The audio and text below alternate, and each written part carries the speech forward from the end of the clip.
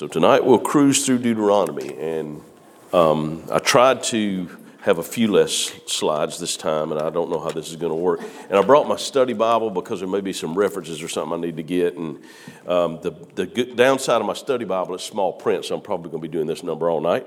But anyway, we'll make our way through Deuteronomy. So what I'll do is we're trying to do in most of our studies is we'll give the meaning of it, but also we'll do like a general breakdown, like main sections, then we'll go through and break it down a little further and kind of drill down a little bit in our study. So remember, we're cruising through, so we're trying to do a bird's eye view of each book without getting too bogged down, but at the same time, there's some highlights in there that you just can't overlook because, it's all important, but there's some things that you really won't get the meaning of the book until you look at some of the highlights.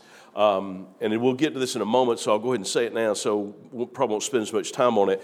But remember, the first 5 books of the Bible, Moses wrote them with the exception maybe of the last chapter or so of Deuteronomy, because Joshua probably recorded that, because as we'll see tonight, that's the death of Moses, the end of Deuteronomy.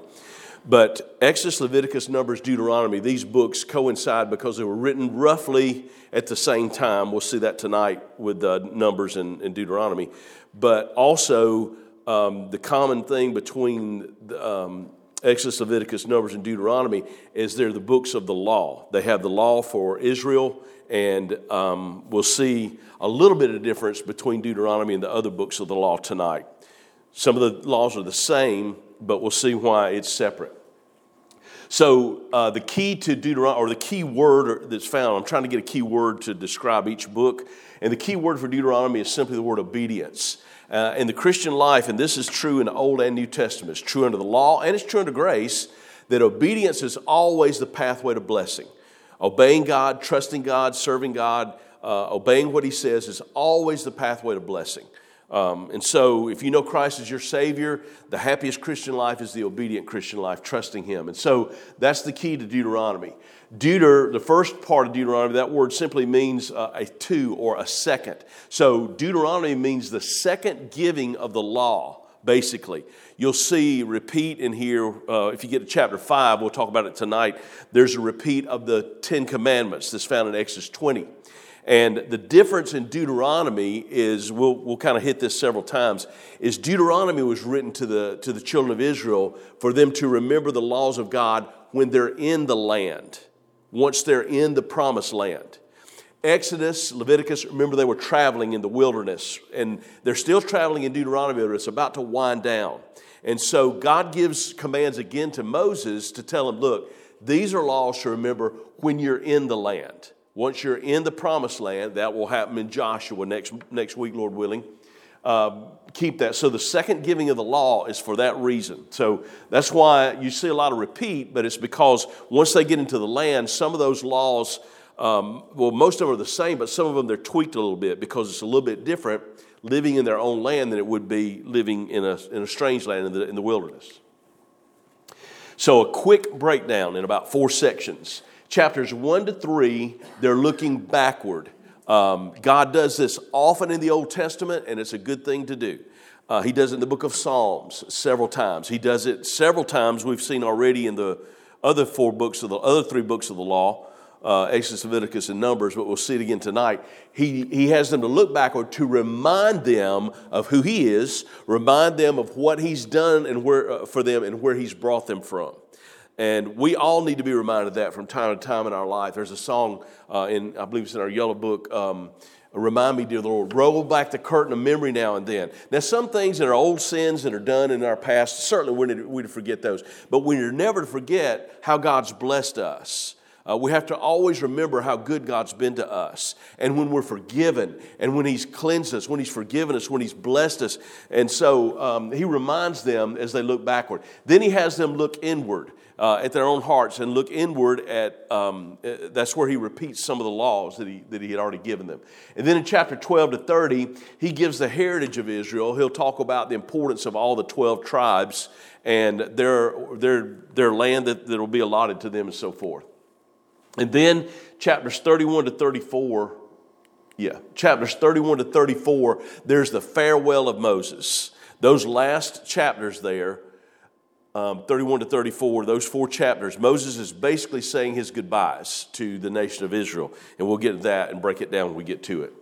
So let's go through and look a little bit more. Again, some of this will go by pretty quick, and some of this we'll look at a little more detailed. So in chapters 1 to 3, there's a backward look at the wilderness wandering so far. And he says something interesting. I didn't put this in the notes later on, but if you're at chapter 1, look at verse 35. Let's see. Chapter 1. Surely there shall not one of these men of this evil generation see that good land which I swear to give unto your fathers. Now remember, Moses, because of his disobedience when he smote the rock twice, when God told him to speak to it, we talked about that last week or the week before, where he smote the rock instead of speaking to it like God told him to do. Moses was not going to be able to enter into the promised land because of his disobedience. But the children of Israel, he said that none of them will go in because what happened, remember when he sent in, we talked about last week, when he sent in the 12 spies, one from each tribe, 10 of those spies says, we can't do it. Those giants are too big. We can't do it.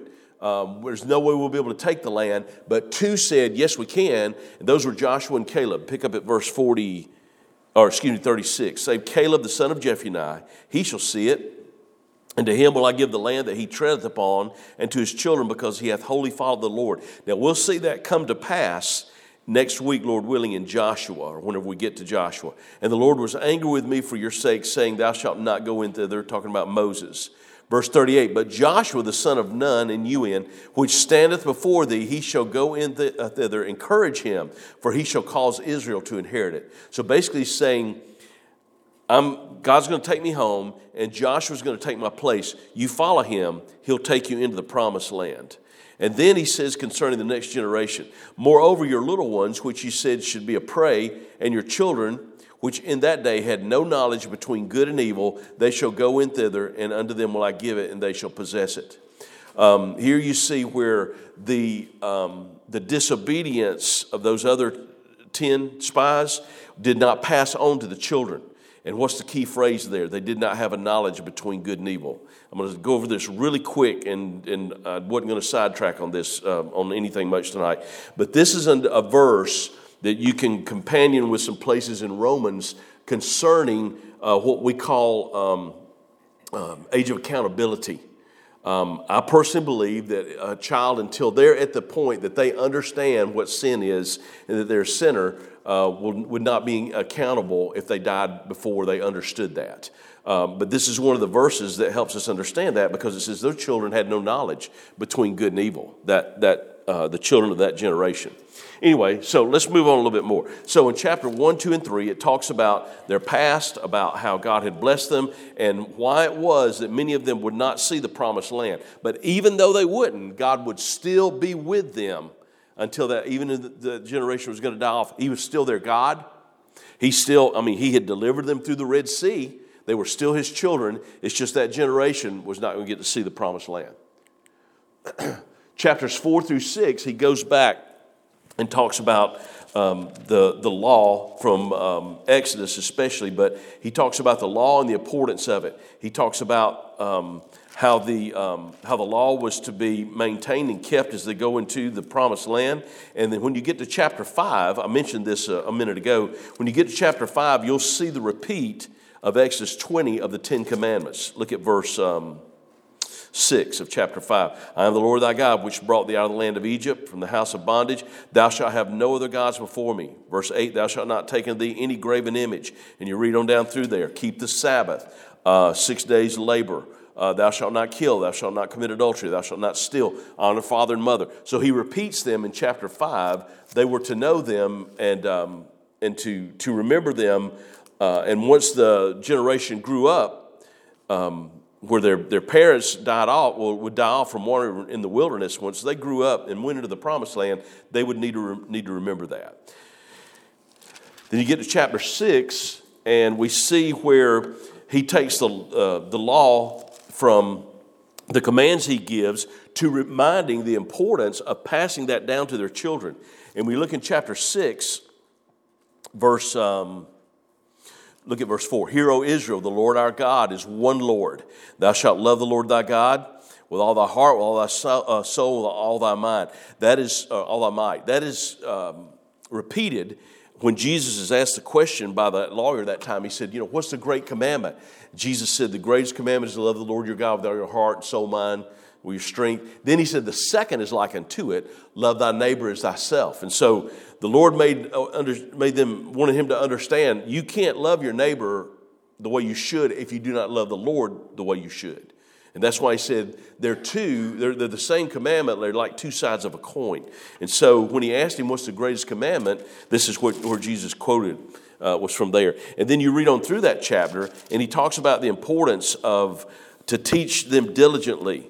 Verse 7, teach them diligently thy children, and talk with them when thou sittest in thy house, when thou walkest by the way, when thou liest down, when thou risest up. And so the importance of the Word of God, it's great to have plaques and posters, whatever, in your house that have verses of Scripture. You don't see it as much anymore. You still once in a while you'll see in somebody's house they'll have a plaque or something up. As for me and my house, we will serve the Lord. Verses like that are great to keep in a house to remind you of God's goodness in your life. And so they were to literally do that and even write them on the clothes, on the things that they wore.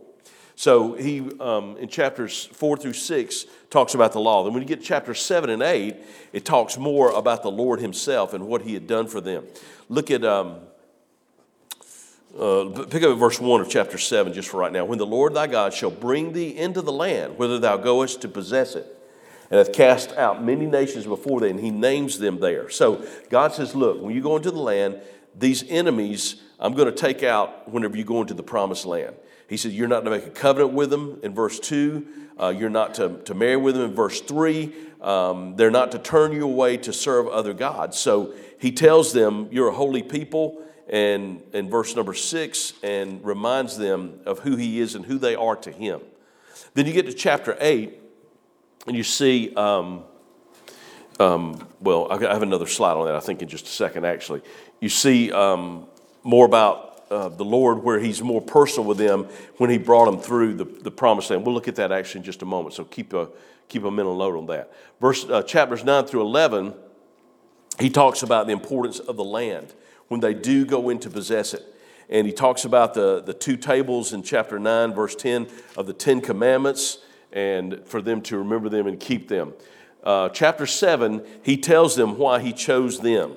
And we'll get to that actually at the end of the study here tonight in just a moment. But in chapter 8, he tells them why he tested them.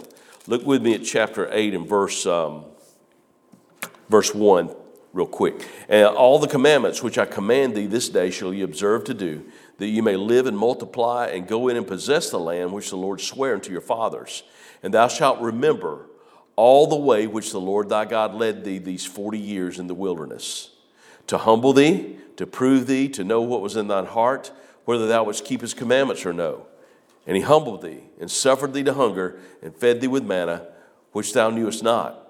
Neither did thy fathers know, that he might make thee know that every man doth not live by bread only, but by every word that proceedeth out of the mouth of the Lord doth man live.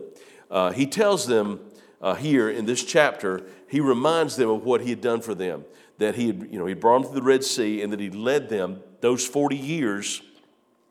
He continued to lead them all through the wilderness. And he said, when you get into the land, I want you to remember that. And he said, I led you through there to humble you. And I did that to try you and to test you and to see if you would keep my commandments or not. There are a lot of times we go through problems and trials in the Christian life. And these two verses here, verse 2 and 3, give us part of that meaning at least. We know in the New Testament, the Bible tells us he uses those things to make us more like his son, Jesus Christ. But here, when the Lord allows us to go through some things, he's testing our faith. He's going to see how we're going to respond. And oftentimes, because we're human, our faith gets a little short sometimes. Our faith it kind of loses gas. And it's like, Lord, am I really trusting you like I should? I know you're with me. I know you're going to take care of me. And then when you read on down the next few verses and pick up where we left off, he says, your clothes didn't even get old. You didn't even have to have new shoes. How about that, ladies? You go through 40 years and don't even have to have new shoes. Your clothes didn't get old. You never lacked anything. I took care of everything that you needed. And that's true for us as Christians. And so there are a lot of the Old Testament you can apply. Maybe not directly as far as the law goes, but you can apply because God certainly takes care of us. Then chapters 9 through 11, he talks about the land once they go in. And you see several times in those chapters the word inherit and the word possess. If you remember way back, and we'll probably talk about this in Joshua when they enter the land, way back when God made the covenant with Abraham, when he called him to serve him. And Abraham, I'm going to make of you a great nation. Do you believe that? He said, yes, I do.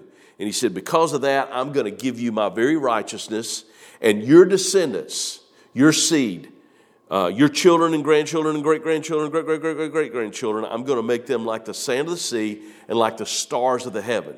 Do you believe that? He said, yes, I do. And then when he makes the covenant again in chapter 15 of Genesis, he says, I'm going to give you a piece of land, Abraham. It's going to be a big piece of land, and it's going to go all the way from where you are now, all the way to the Euphrates River. And so if you look at, we'll probably do this next week, when you look at a map of Israel now, it's just a small percentage of what is coming in the future in the millennial reign of Christ. So he promises them the land. And so you see the word inherit, you see the word possess, several times in chapters 9 through 11 where God promises them that they will get the land and get into the land. Then chapters 12 through 14, he talks about once they get into the land, once they live there, reminding them while they're there, when they're there and while they're there, some of the things they need to remember. He reminds them of the statutes and judgments he gives them. In chapter 12, he talks about when you go into the promised land, the images and the places where these other nations worship these false idols, these false gods. He said, you're to tear all that down. You're to destroy all that. And he says, I want you to take you to the place where my name's going to dwell. Now, ultimately, we know that's Jerusalem. And he tells them that they're to tear down all the images of the heathen gods. Then you get to chapter 13, and he talks about those that are prophets. If they're a prophet, if their message comes true, he tells them how to judge that. And then in chapter 14, he talks about their diet. We'll get to that again in just a moment. Chapter 15 has to do with personal property once they're there.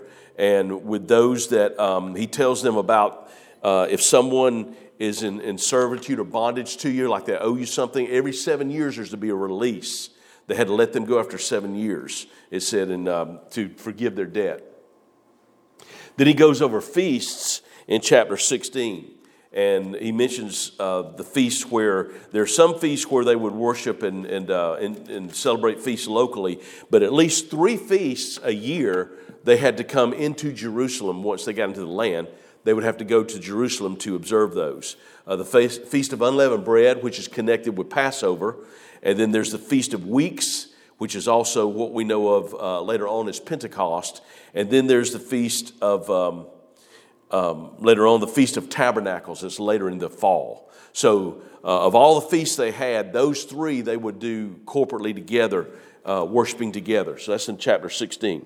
Then in chapter 17, verse 1 to 13, they talked about how to decide legal matters when there was a disagreement between someone, maybe concerning something that was owned or something that had been taken. And he said there had to be at least 2 or 3 witnesses. And that principle is still used in law systems today, or should be, where there are 2 or 3 witnesses to prove the innocence or guilt of someone. And so he goes over that in first part of chapter 17. And then in chapter 17, verse 14 to 20, it's interesting because God knew that there was going to be a time where Israel would want a king. Now, God's plan and desire for Israel as his people, it was that he would always reign over them. I think a couple of weeks ago in our study, we talked about this a little bit also in either Exodus or Leviticus, and that he would have indeed a rule over them, a theocracy, that he would rule over them himself. That was his desire. That was his plan, was to rule over them. But he knew that they would need leaders, and so God raised up Moses and others, Joshua later. But he knew that there was going to be a point where they would say, we want a king. We want to be like all the other nations, and we want a king. God knew that that would happen. So when you look at chapter 17, verse 14 to 20, we won't read it tonight, but when you read through there, he gives them the guidelines that they're going to need at some point for a king.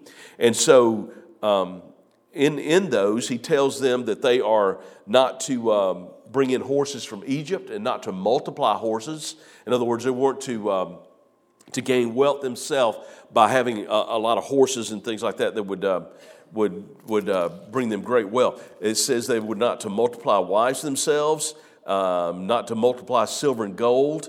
And then it said they would have their own copy of the law of God and have it copied out for the king to have. And so later on you see where that was ignored a great deal. But one king, my favorite king in the divided kingdom is King Josiah. Josiah was a godly man, one of the 7 or 8 good kings of Judah.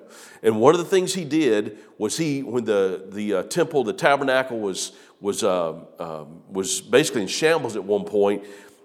Some of the men that served under him went and looked, and they found the copy of God's law and brought it back to him. And part of what he did with that was he set back up Passover that had been ignored for many, many years. And so that was one of the things that would be done. They would have a copy of the law of God always to be able to be seen and read at any time, not just for them personally, but for decisions that needed to be made.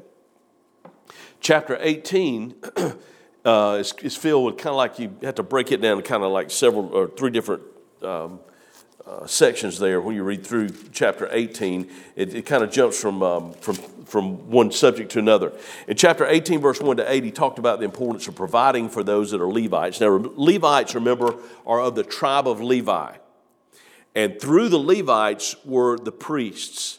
Not all Levites were priests, but all priests were Levites. Some of the Levites weren't priests, but they served some way around the tabernacle once it was set, when it was set up from time to time.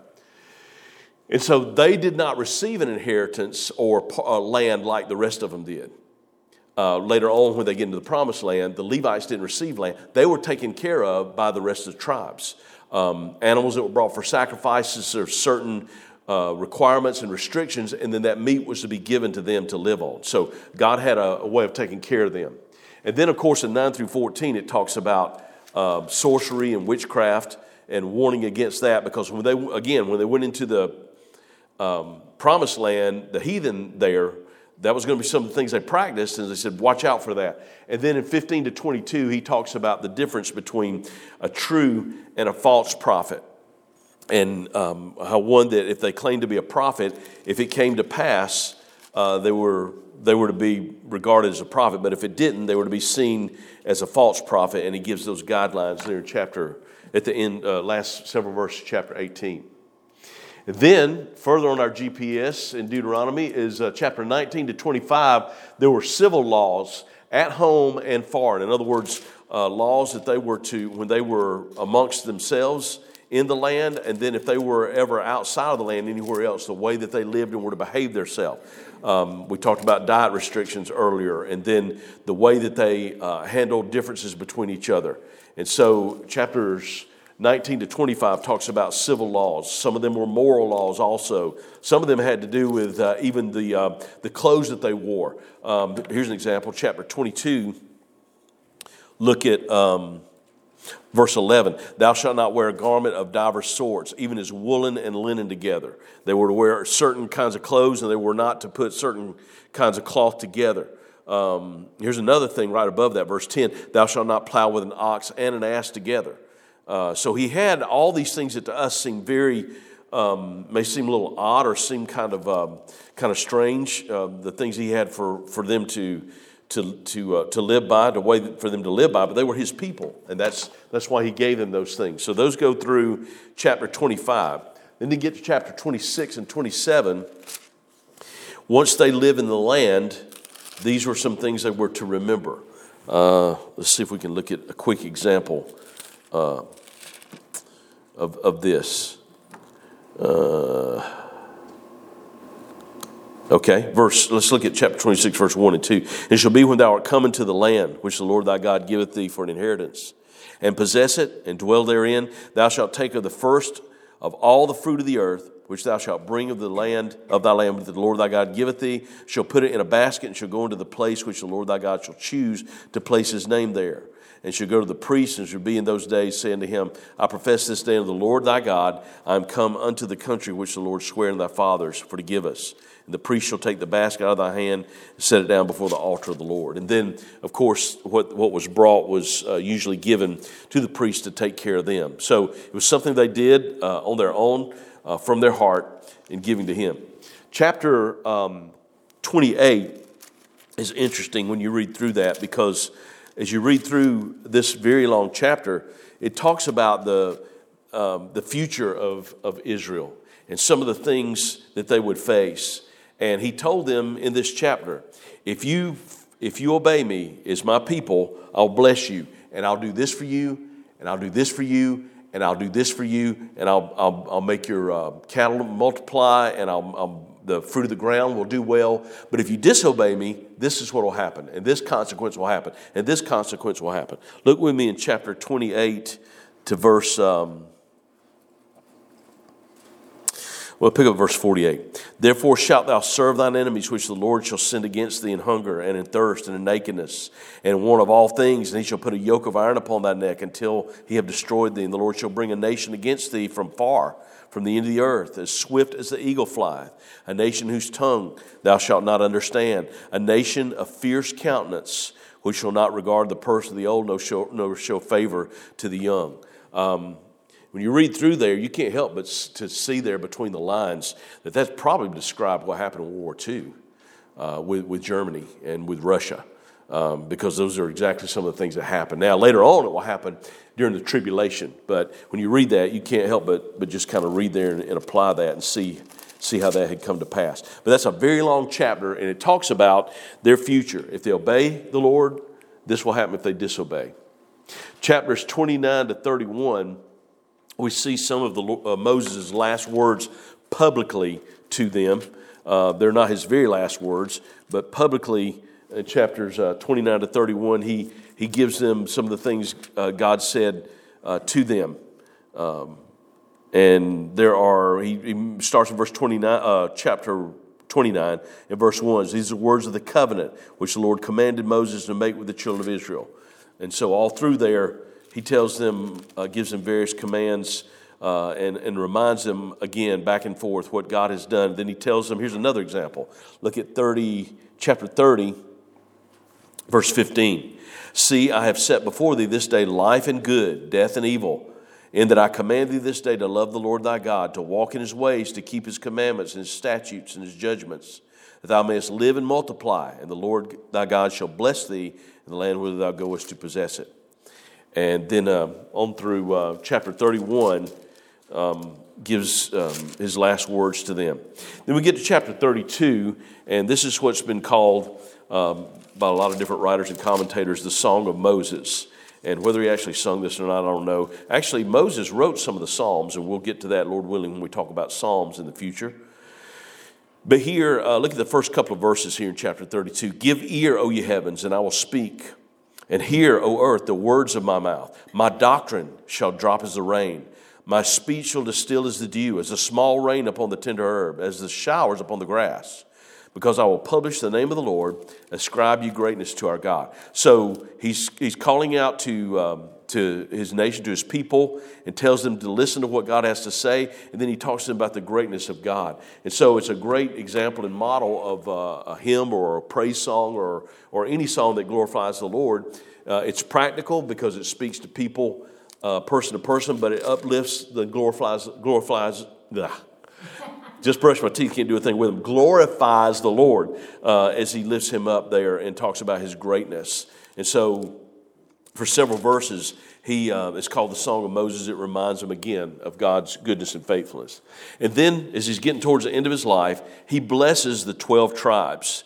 He begins with Reuben in verse 6 of chapter 33, and then Judah in verse 7 of chapter 33, and you read down through all the 12 tribes of Israel.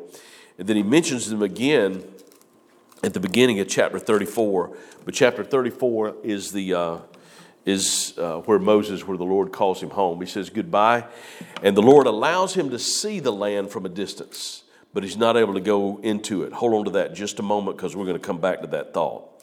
Look with me at verse 7. And Moses was 120 years. Actually, let's back up, because we'll see where he goes into the land. Sees the land, excuse me. Just pick up verse 1. There we go. And Moses went up from the plains of Moab unto the mount of Nebo to the top of Pisgah, which is over against Jericho. And the Lord showed him all the land of Gilead, unto Dan, and Naphtali, and he names the tribes there. The south of the plain, verse 3, the valley of Jericho, the palm trees into Zoar. The Lord said unto him, This is the land which I swear to Abraham, and to Isaac, and to Jacob, saying, I will give it unto thy seed. I have caused thee to see it with thine eyes, but thou shalt not go over thither. He says, you can see it, Moses, from a distance, but you're not able to go in. Then verse 5 and 6, or 5 through 7, it talks about his death. Moses, servant of the Lord, died there in the land of Moab according to the word of the Lord. And he buried him in a valley. The Lord buried Moses. And that's something, buried him in a valley in the land of Moab over against Beth Peor. But no man knoweth of his sepulchre unto this day. And Moses was 120 years old when he died. His eye was not dim, nor his natural force abated. The Lord just called him home and just took him in death, even though he was apparently, in very good health. The Lord took him home. But he was able to see it. Now, fast forward several centuries. There was a time in Jesus' ministry that he took 3 of his closest disciples, Peter, James, and John, with him. And he took him up into a mount. The scripture doesn't say what that mount is. I think it was probably the mount where Moses received the law, probably Mount Sinai. But to go up on the mount, and when it's referred to in sermons and in notes in your Bible as the Mount of Transfiguration, Peter, James, and John go up there with the Lord. And while they're there, they see the Lord's face transformed. And they see him in his glory for a few moments. And their appearing was who else? Moses and Elijah. When Moses was alive, he didn't get to see the promised land. But when he appeared with Jesus, he was standing right back there looking over it again. Isn't that something? He got to be right there and see it. That's just an amazing thing. But anyway, God called him home. Let's look at a few practical things as we try to do before we close. As far as time goes, Deuteronomy took place in the last, one of the sources I use, he said actually probably the last 2 months, but we know it was less than a year. The events of Deuteronomy take place in the last few months of the book of Numbers.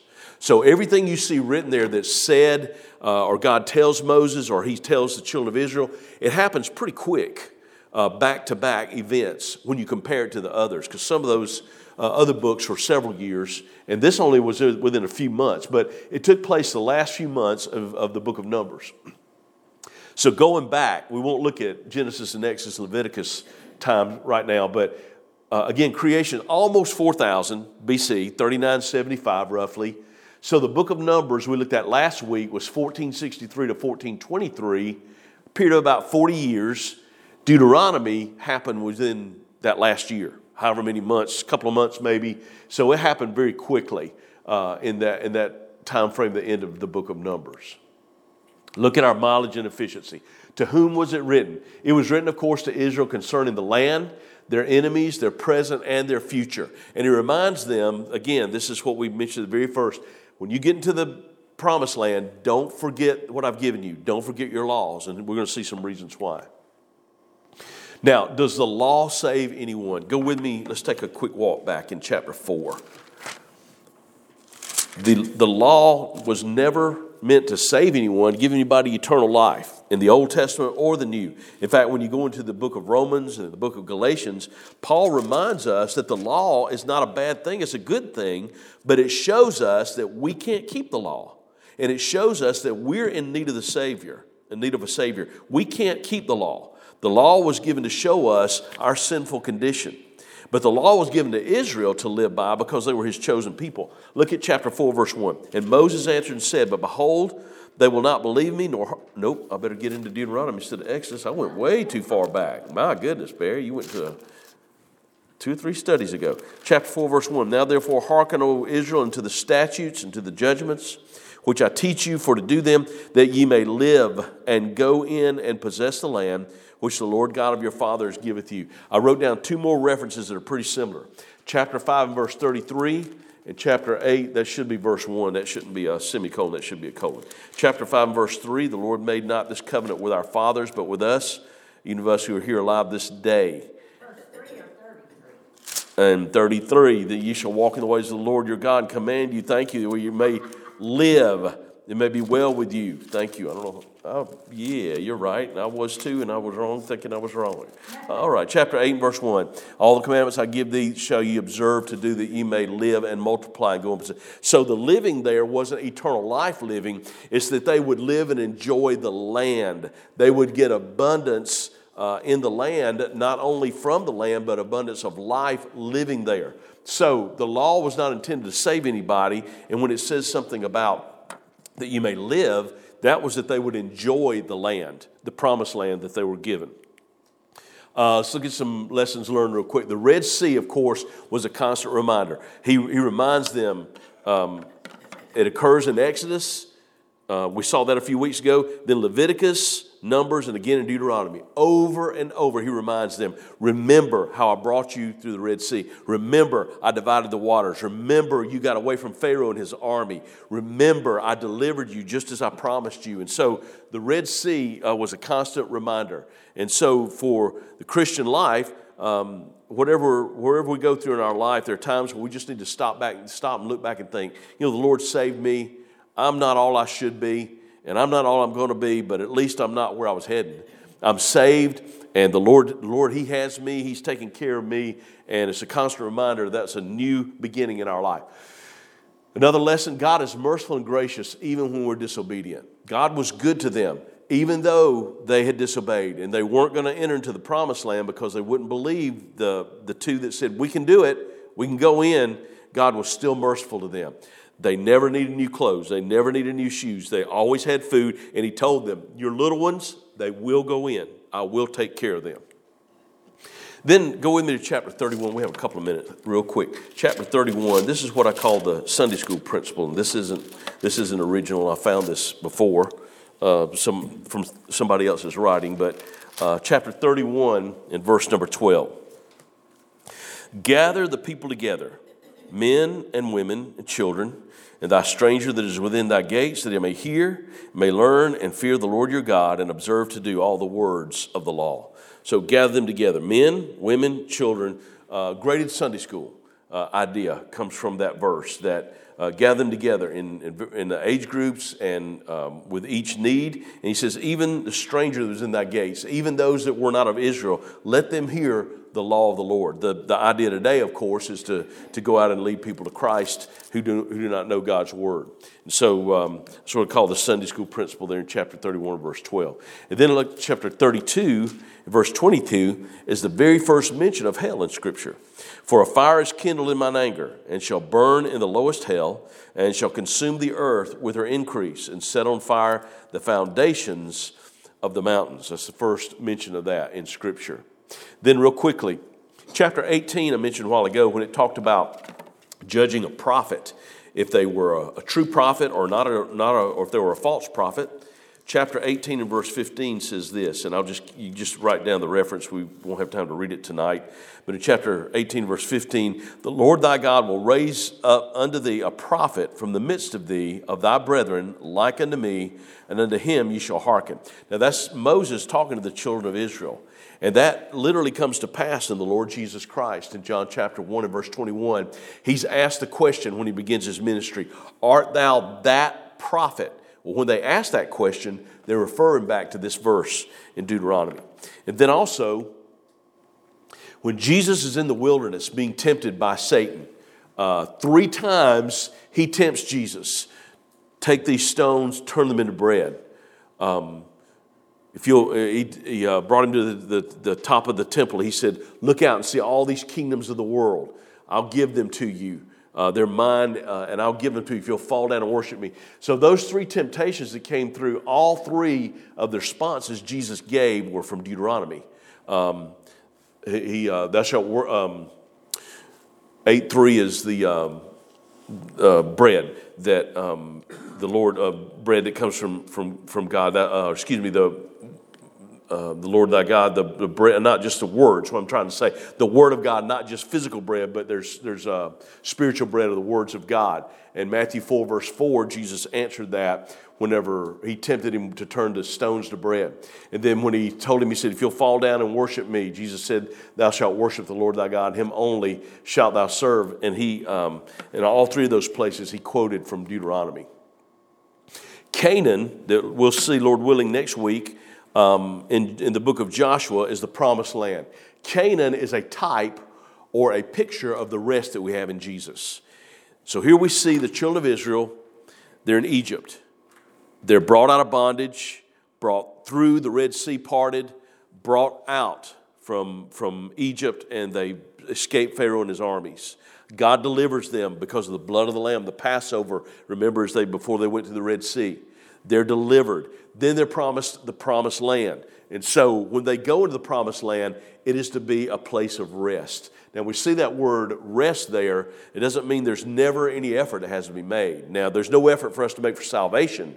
We have rest in Jesus because Canaan was promised to them just as the Lord Jesus promises us eternal life. But during their time in Canaan, as we'll see, there would be battles to face. But we'll always have our commander, our captain of our salvation, the Lord Jesus. He will be our commander to take us through the battles. A few verses to give you if you'd like to write them down and look at them. We'll have to close with this. Chapter 4, verse 30 to 32 actually gives some reference to the tribulation that will happen after the rapture. And that's something, it's prophesied way back in the book of Deuteronomy. And then chapter 7, verse 6 and 7, it tells why God chose Israel. He said, I didn't choose you because you're the biggest of all nations, you're the greatest. He said, in fact, you're the smallest. He said, I chose you to draw you to myself, to bring you to myself, and reminds them that he had made the covenant with Abraham. He said, it's not because you're the largest nation on earth, you're the fewest. He said, but I have chose you unto myself. Then chapter 8, verse 18, he tells us where real prosperity comes from, because in chapter 8, he tells them, remember the Lord thy God, it is he that giveth thee power to get wealth. Anything that we have in life that we're blessed with, it ultimately comes from God. James chapter 1 says, every good gift and every perfect gift comes from above, from the Father of lights, with whom there is no variableness, neither shadow of turning. And then chapter 33 and verse 27, as Moses was getting towards the end of his life, we see the verse where there's the promise to him that underneath are the everlasting arms. We have a song in our hymn book we sing that's based on that verse about the everlasting arms.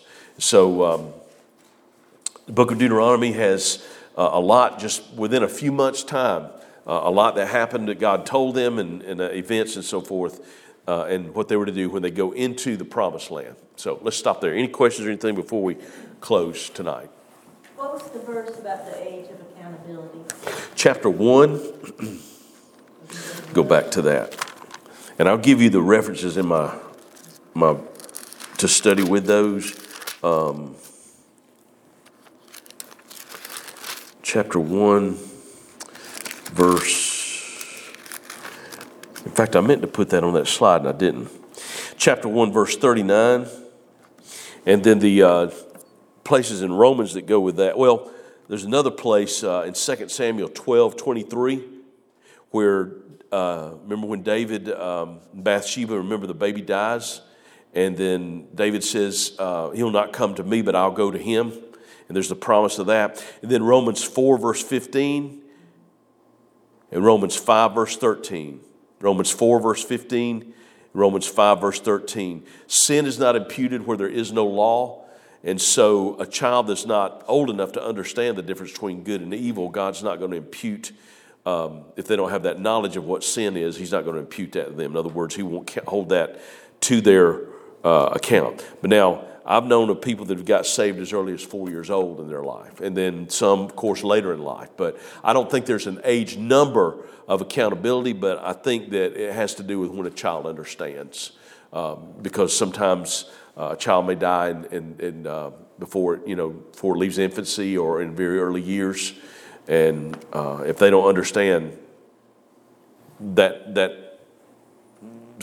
sin problem, they don't understand the fact that they're a sinner and so forth, that has to be obviously in their mind and heart to the point where they can understand why Jesus died. So anyway, that's along with that 130 is 2 Samuel 12:23, Romans 4:15, and Romans 5:13. So, all right. Anything else? Well, let's stand and close in prayer, and we'll dismiss a little bit earlier than last week. And Lord willing, weather permitting, look forward to Joshua next week. So if you want to read ahead and hit some highlights on Joshua, look forward to that. Thank you, Lord, for your word.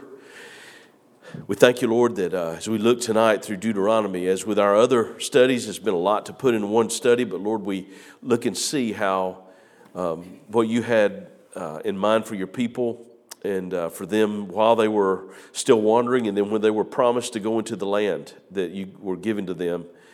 We thank you for how you took care of them, and we thank you for the promises you made. And Lord, we know that the law does not apply to us and that we're not required to keep that under grace, but we do know that the law was given for a reason. And we do know, Lord, that as we look at the law, basically it shows us of our need for a Savior. And just as the law didn't save any of them, didn't give any of them eternal life, they had to believe on you and what you said for eternal life. When they kept the law, because they were your people, you always blessed them. And Lord, we know that when you were here on earth, you said, if you love me, keep my commandments. And Lord, we know that the commandments you gave do not save us. The commandments you give are that after we're saved to have an abundant life, a life that can be enjoyed, a life of blessing. I pray that you'll watch over us as we leave from here tonight. Keep us safe, Lord, and bring us back, Lord willing, this Sunday. Lord, we can worship you together. In Jesus' name, amen.